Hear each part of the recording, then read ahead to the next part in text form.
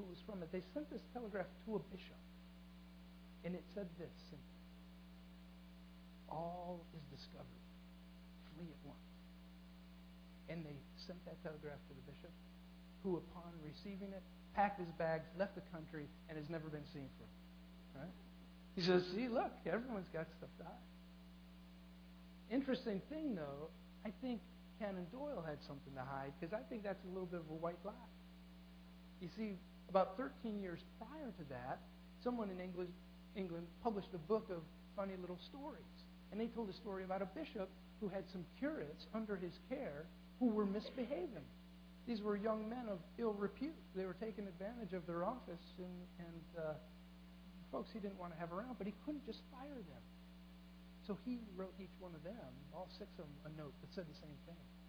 You've been discovered. Fly. And they all left. His problem was solved.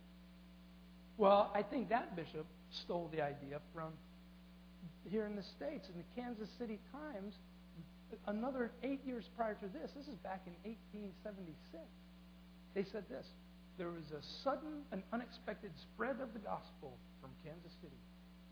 Because Saturday night, a little girl, under the influence of the flesh, the world, and a little bit of the devil, wrote letters to all the pastors in town saying, you've been found out.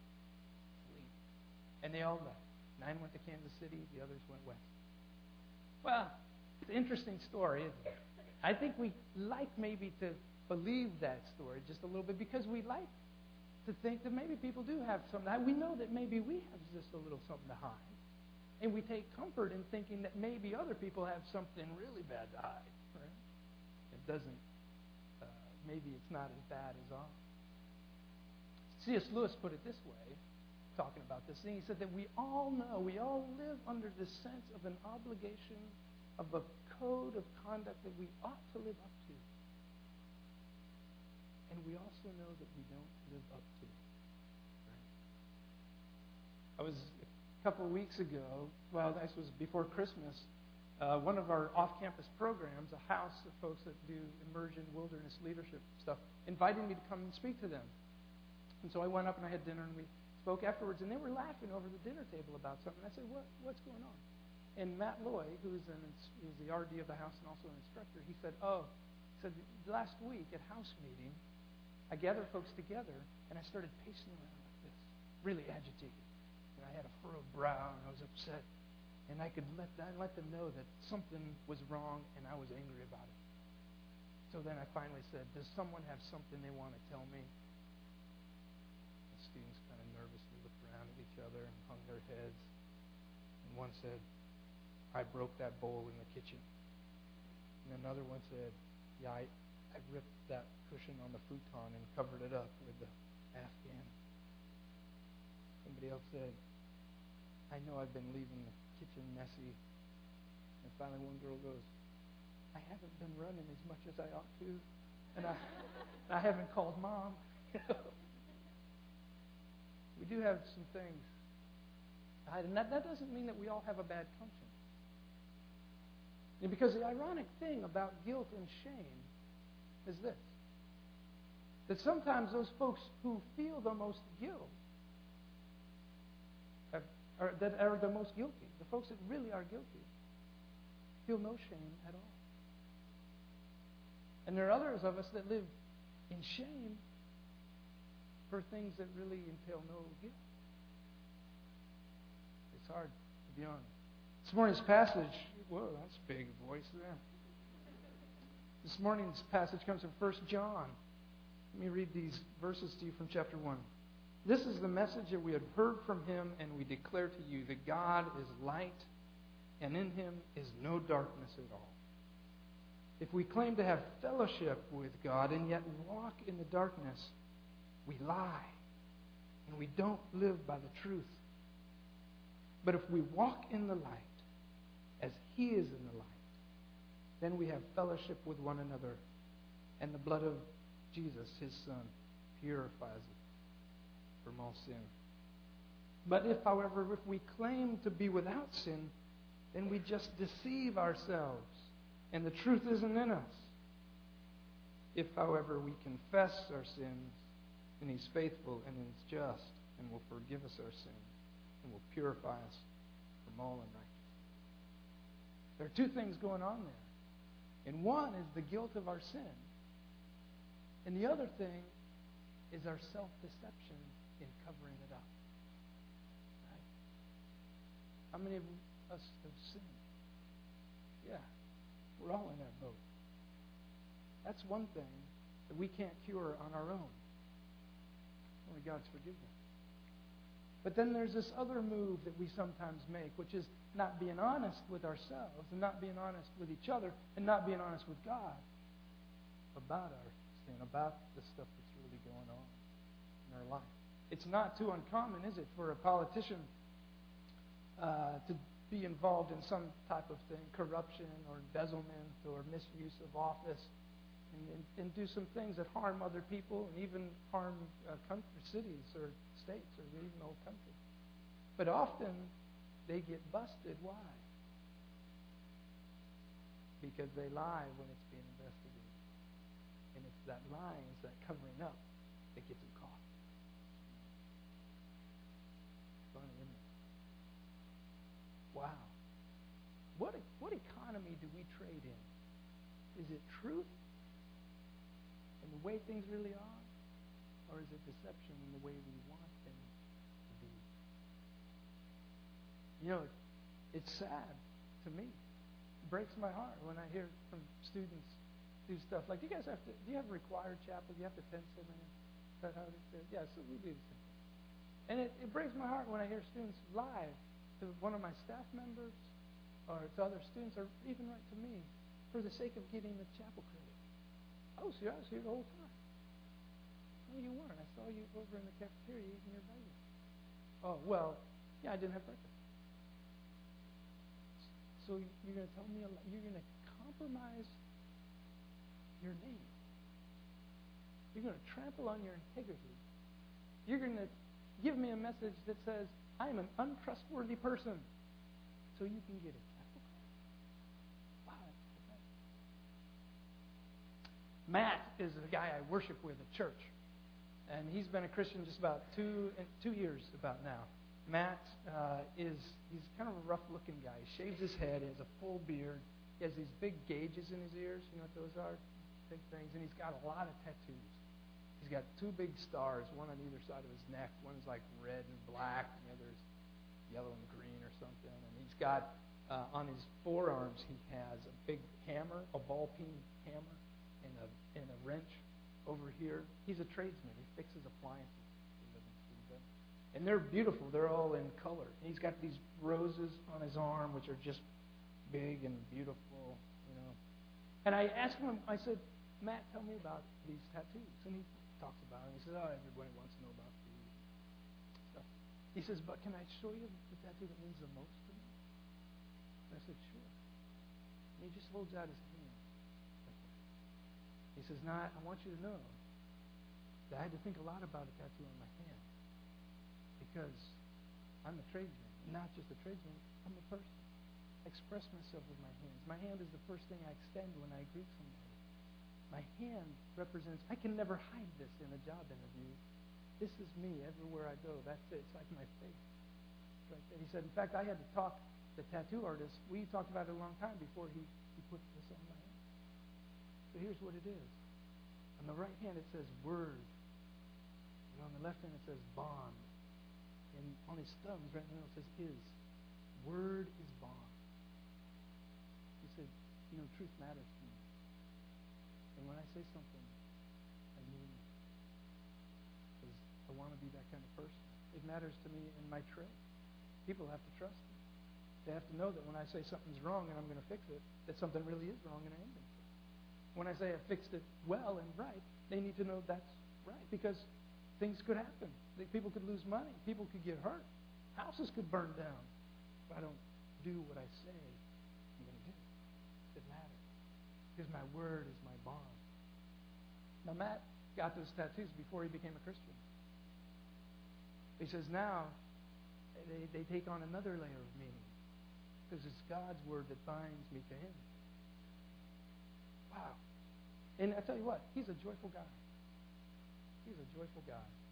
He's not perfect. He's not sinless. But he lives by that daily and keeps short accounts with them. And why do we lie? Why do you lie?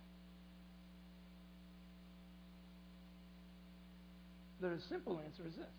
Because we want people to think differently about ourselves than we really are. Or we want people to think differently about the circumstance than the way things really are. Well, okay, that's kind of like a definition of a lie, right? Misrepresenting yourself or misrepresenting things. But why do we misrepresent it? I think there are three deep motives that drive us to sometimes be deceitful with ourselves and with others. And one is that we have shame. We're ashamed of who we are. We're ashamed of what we've done. And we think that if other people see that and know that, they will reject us. They won't like us. That I won't be acceptable if people really know what I'm like. I had a student in my office this week. We spent an hour talking together about all kind of stuff. And when we were praying together at the end, and just in the very last seconds, I said, listen, I believe in you. I know that God has a future for you. I know that good things are coming, and that you're going to work through this stuff, and God has a purpose. She shook her head and she said, if you knew that you know that, you wouldn't say that. Because she was ashamed. Shame. Another thing that does is fear. We fear the consequences of what's going to happen if people know the real deal, right? You fear that your professor may not give you a second chance to take up that test if he knows the real reason you weren't at the first time taking the test, right? You might be afraid that he'll kick you out of the class if he knows that that paper you turned in really wasn't your own work. You're afraid that your girlfriend is going to drop you, and even worse than that, she's going to be mad at you for life if she finds out what happened last weekend. We're afraid of what's going to go down if the truth be known. And one other reason that we lie is this, is we desire something. We want something. We want something that we think is going to make us happy and fill our needs and get us where we want to be, so we lie to get there, to desire. You know the problem with all three of those motives? Each one of them backfires. When you lie, you know that you're lying, and you're even more ashamed of who you are. When you can't be honest with yourself, about yourself, with other folks and before God, then you have another layer of things to be ashamed of. And when you lie, you have one more thing to be afraid of. Trying to manage that situation so people think of you in a certain way or understand the environment in a certain way. But when you lie, you've got one more thing you've got to keep track of to make sure that you manage that. And the fear just grows. And the same is true with desire.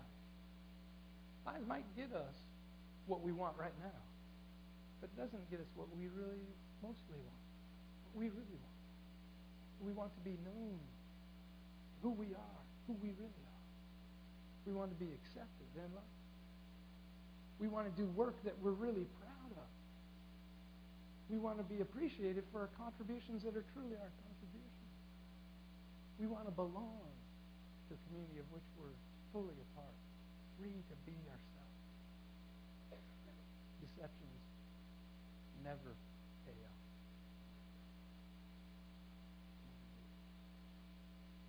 But deceit comes at a high cost. Psychologically and physically, there have been a lot of tests done to show what happens to folks when they live in deceit.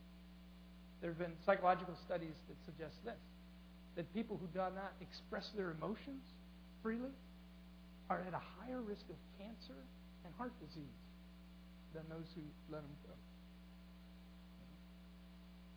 There's studies that have shown that people who keep secrets are more prone to anxiety and depression, experience more headaches and backaches, and carry around a lower self-esteem than folks who don't. There's been some studies that show the effort we put into, the emotional and cognitive effort we put into managing our image with other people by little deceptions increases the level of stress in our life, and with all the stuff that comes along with stress. When I was 11 years old, I didn't belong to the Boy Scouts, but we had this thing in our church, a Baptist church, called Stockade Boys. It was like Boy Scouts for Baptists, you know. And it was a good-sized church. There were probably 60 or 70 kids in this junior high age range, you know. And when you go to Stockade Boys, you get this little book, and the book kind of walks you through a year of devotional readings and activities to do, learning how to tie knots and do different things, read biographies. And there's this one chapter, section on physical fitness. And you're supposed to do stuff like run and do sit-ups and pull-ups and push-ups and keep track of your progress over the weeks. So I applied myself to that, and over 2 weeks I learned to do some things a little bit better. And one of the things I learned to do was to kind of cheat. You know, I kind of grew a little bit lax in the way I was reporting my progress. And you guys know what I'm talking about when you do push-ups like this, you know? Instead of really, well, I kind of learned to do push-ups like that. And I could, believe it or not, my scrawny 11-year-old self could do 70 push-ups. Well, that's what I put down, 70 push-ups. And one Wednesday night, we're doing stuff, and we're running around the gym and playing games and dodgeball and tag and stuff, and there's probably 60 kids running around, and up at the front of the gym is a little stage, and all of our books and hats and coats are up there. And it's getting to the end of the evening, and one of the adults, a guy he was a carpenter, a serious guy, someone who didn't mess around. He was nice enough. He was there investing in guys, but he was a no-nonsense guy. He just walks over and he picks up the book. And he starts flipping through it. And then he whistles loud to get everyone's attention. And he says, in a voice of shock and alarm, "Hey, guess what I just found? I can't believe this. I was just flipping through a book, and look, it's this page about the push-ups." I turned to jello, you know. I'm thinking, oh my God, that's my book. He says, it says right here that somebody can do 70 push-ups. And I'm thinking, okay, God, let me die right now. Just die right now. Maybe we ought to have him show us right now that he can do 70 push-ups. Oh my gosh. I've been sweaty, you know, because we're running around. It's like ice water now. I'm starting to tremble. I'm thinking, well, he didn't push it any further, but I'll tell you what, that was a wake-up call. Those little things come, right? Stress. But beyond psychological and physiological costs, there are spiritual costs to us. The word secret in Latin, secretum, is tied to this other word, sestranere. Sestranere means this, to tear, to rip apart. And when we keep secrets, when we're less than fully honest with ourselves and less than fully honest with God and each other, it tears us apart. It separates us from what's really true and what's really going on. Breaks our fellowship with one another. In fact, we can't really enter into true heart-level fellowship with one another unless we're honest about where we are. It fragments our own sense of self, and you begin to wonder, who am I? Who's the real me? It separates you from a free and powerful sense of God's presence in your life. It destroys true fellowship with one another. And it also makes you dumb, makes you blind. One of the consequences of deception is judgment. And judgment comes in the form of blindness. You keep reading in 1 John, and you'll see that those who do not practice the truth stumble around in darkness, don't know where they're going because of the darkness. And we do dumb things. We say dumb things. Do you remember what Tiger Woods said when officers pull up and try to get him out of his car? Hey, it's because my wife loves me so much that she was swinging that 5-iron at my head. She wanted to help me out of the car. Who believes that? When I was in college, I was doing a project. I had to put a bunch of slides together, and there was no web. You couldn't download JPEGs and put them in a PowerPoint. You had to find pictures and then take make real pictures of them in slides and shoot them. And I was in the library, and I found a copy of Rolling Stone that had some great images of the year in review. That's great. I'm going to use this magazine. Problem is, you can't check magazines out of the library. Well, I'm going to try it anyhow. So I put it in my backpack. And I go and I hand a woman a book. She stamps it. I go through a little beeper thing, and it starts beeping. Oops. You have something else in that backpack? I've got a tin of mints. Maybe I set it up. I've got a little tape recorder. Maybe that. What about that magazine? Is that your magazine? I really want it to be my magazine. We do stupid things because we stumble in the darkness. We stumble in the darkness, blinded, and we don't practice the truth and live in the truth. Well, what do we do about that? Here's a few suggestions. Make confession. James 5:16 says this: confess your sins to one another. Make it a habit. Different churches do this in different ways. Some do it privately in a booth with one individual. Some do it corporately, and everyone reads the prayer of confession together. It happens differently in different ways. But confess your sin. Make a clean account. Who do you confess your sin to? Here's a rule of thumb. Only talk about that stuff with people who are part of the problem or people who are part of the solution. Don't put it on your Facebook status. Don't tweet about this. People who are part of the problem or people who are part of the solution. Who might be part of the solution? Folks who can offer you insight into what's going on in your life. Folks who will be discreet and won't be spreading your stuff around. And finally, folks who know forgiveness in their own mind, so they can impart to you a sense of God's grace and forgiveness. So share your stuff. Come clean with it. And here's how you do that. Here's some suggestions for how you do that. One, be expectant. Be expectant because God promises us His forgiveness. If we confess our sin, He's faithful and just to forgive us and cleanse us from all unrighteousness. Be courageous to step out and own that stuff. And knowing this, I got a friend whose pastor says this all the time. Hey, cheer up. You're a lot worse than you think. But God's love is greater and more extravagant than you will ever imagine. Be expectant of that forgiveness. Be grateful for the freedom that's going to be yours in it. Another thing is be exact. You got to confess something to your roommate. Don't just say, hey, things haven't been great between us, so I just wanted to say that. No. Be exact. Be exact. Things haven't been great because I've been jealous. And I'm jealous because I like the way you look and I like the friends you have. And because I'm jealous, I've started treating you mean. And I've started becoming ugly myself because of the way I'm treating you. But really, you're a beautiful person, and I'm glad you're my friend. I'm sorry I've been acting this way. Be exact. If you've been through a 12-step program, you know that one of those steps, I think it's number 4, is to make a fearless and a searching moral inventory of your life. Be fearless in searching. Point this stuff out. And the final thing is be earnest. Don't confess stuff unless you really mean to repent of it. Right? I have my son, I've got 3 boys. One's a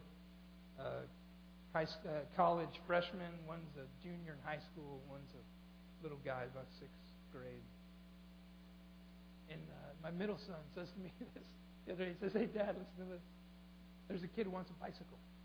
So he prays, God, give me a bike. God, give me a bike. I want a bike. Give me a bike. But then he remembers, oh, that's right. God doesn't work that way. You can't just say, give me something, God. So he goes out and he steals a bike, and then he prays for forgiveness because God's a forgiving God. Right? Be earnest. And if you don't have an appetite to be really holy, ask God to give you that appetite.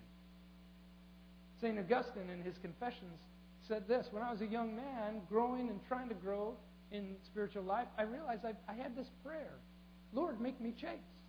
Lord, make me chaste. He says, but now as I look back on that prayer, I realize this is what I was really praying. Lord, make me chaste, but not yet. Still want that, So, be earnest. And if you don't even have it in you to be earnest, if you don't even have the courage or the appetite to live a free and an open and an honest, righteous life, then ask God to give you a taste for that, and an appetite for that. Because the promise is this: that God is light, and in Him there is no darkness at all. He invites us into that light. Though we are all sinners, yet if we just confess that sin, He will cleanse us from all unrighteousness, forgive us all. Then we can walk in the freedom and the power and the grace of God's life. Nowhere in the world. We break the power of sin over us and find new freedom. Oh, what a great promise. What a great God. Please pray with me.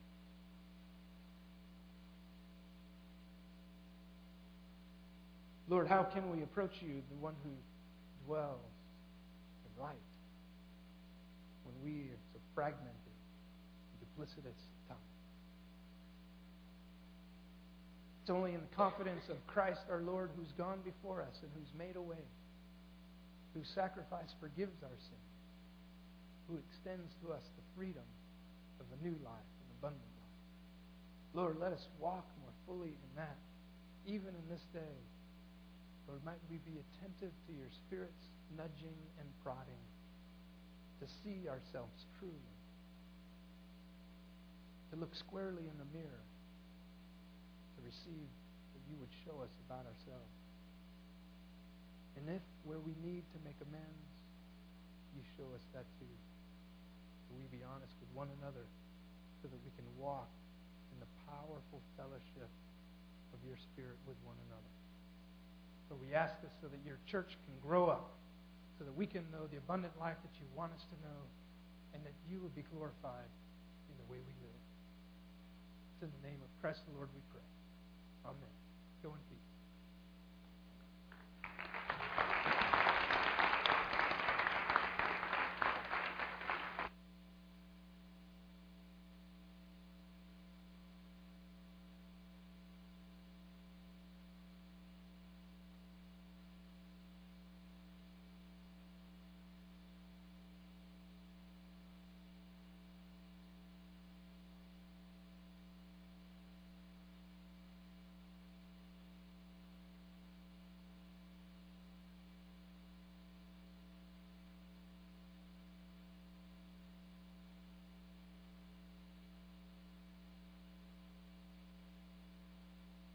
Hotel resorts, tailored shorts, fancy suites on Miami Beach. With the climate's warm and you're in hot water like a bag of tea. Or watching the day go by on Rodeo Drive with bags of receipts. What's your fantasy? Tell me, what do you plan to be? In 5 years, what are your ideas for the good life? Come on, answer me. Honestly, what do you dream about? Palm trees or the scenic route? Or calm breeze? Seated out on the sun porch of your dreams out. This life is all you have, but you wasted time and time again. I pray that you could see how beautiful.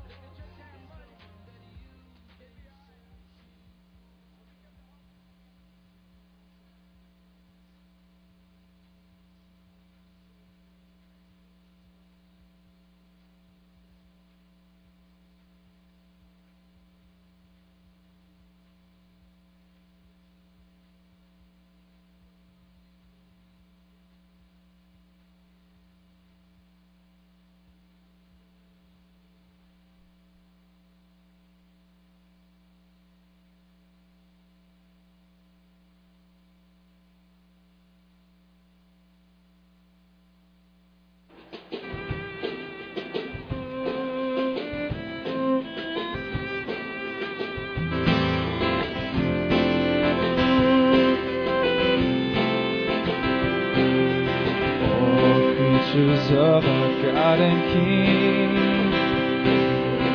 Lift up your voice and with us sing. Oh, praise Him. Alleluia. Thou burning sun with golden beam, thou silver moon with softer gleam. Oh, praise Him. Oh, praise Him. Alleluia. Alleluia. Alleluia.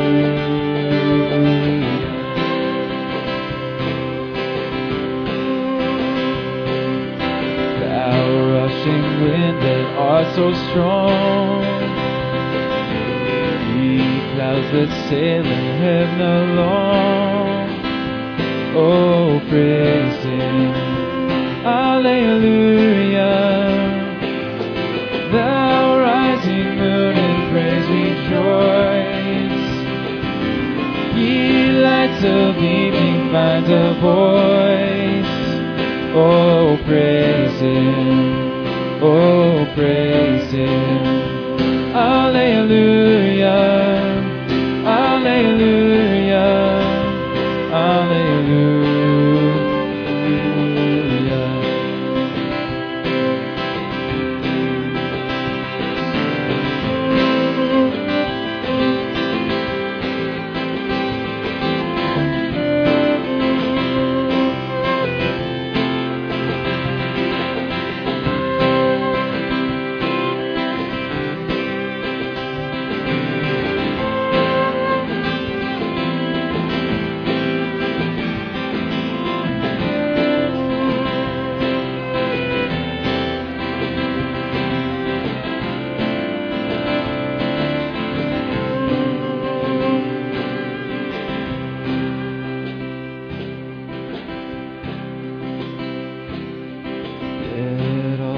Their Creator bless and worship Him in humbleness.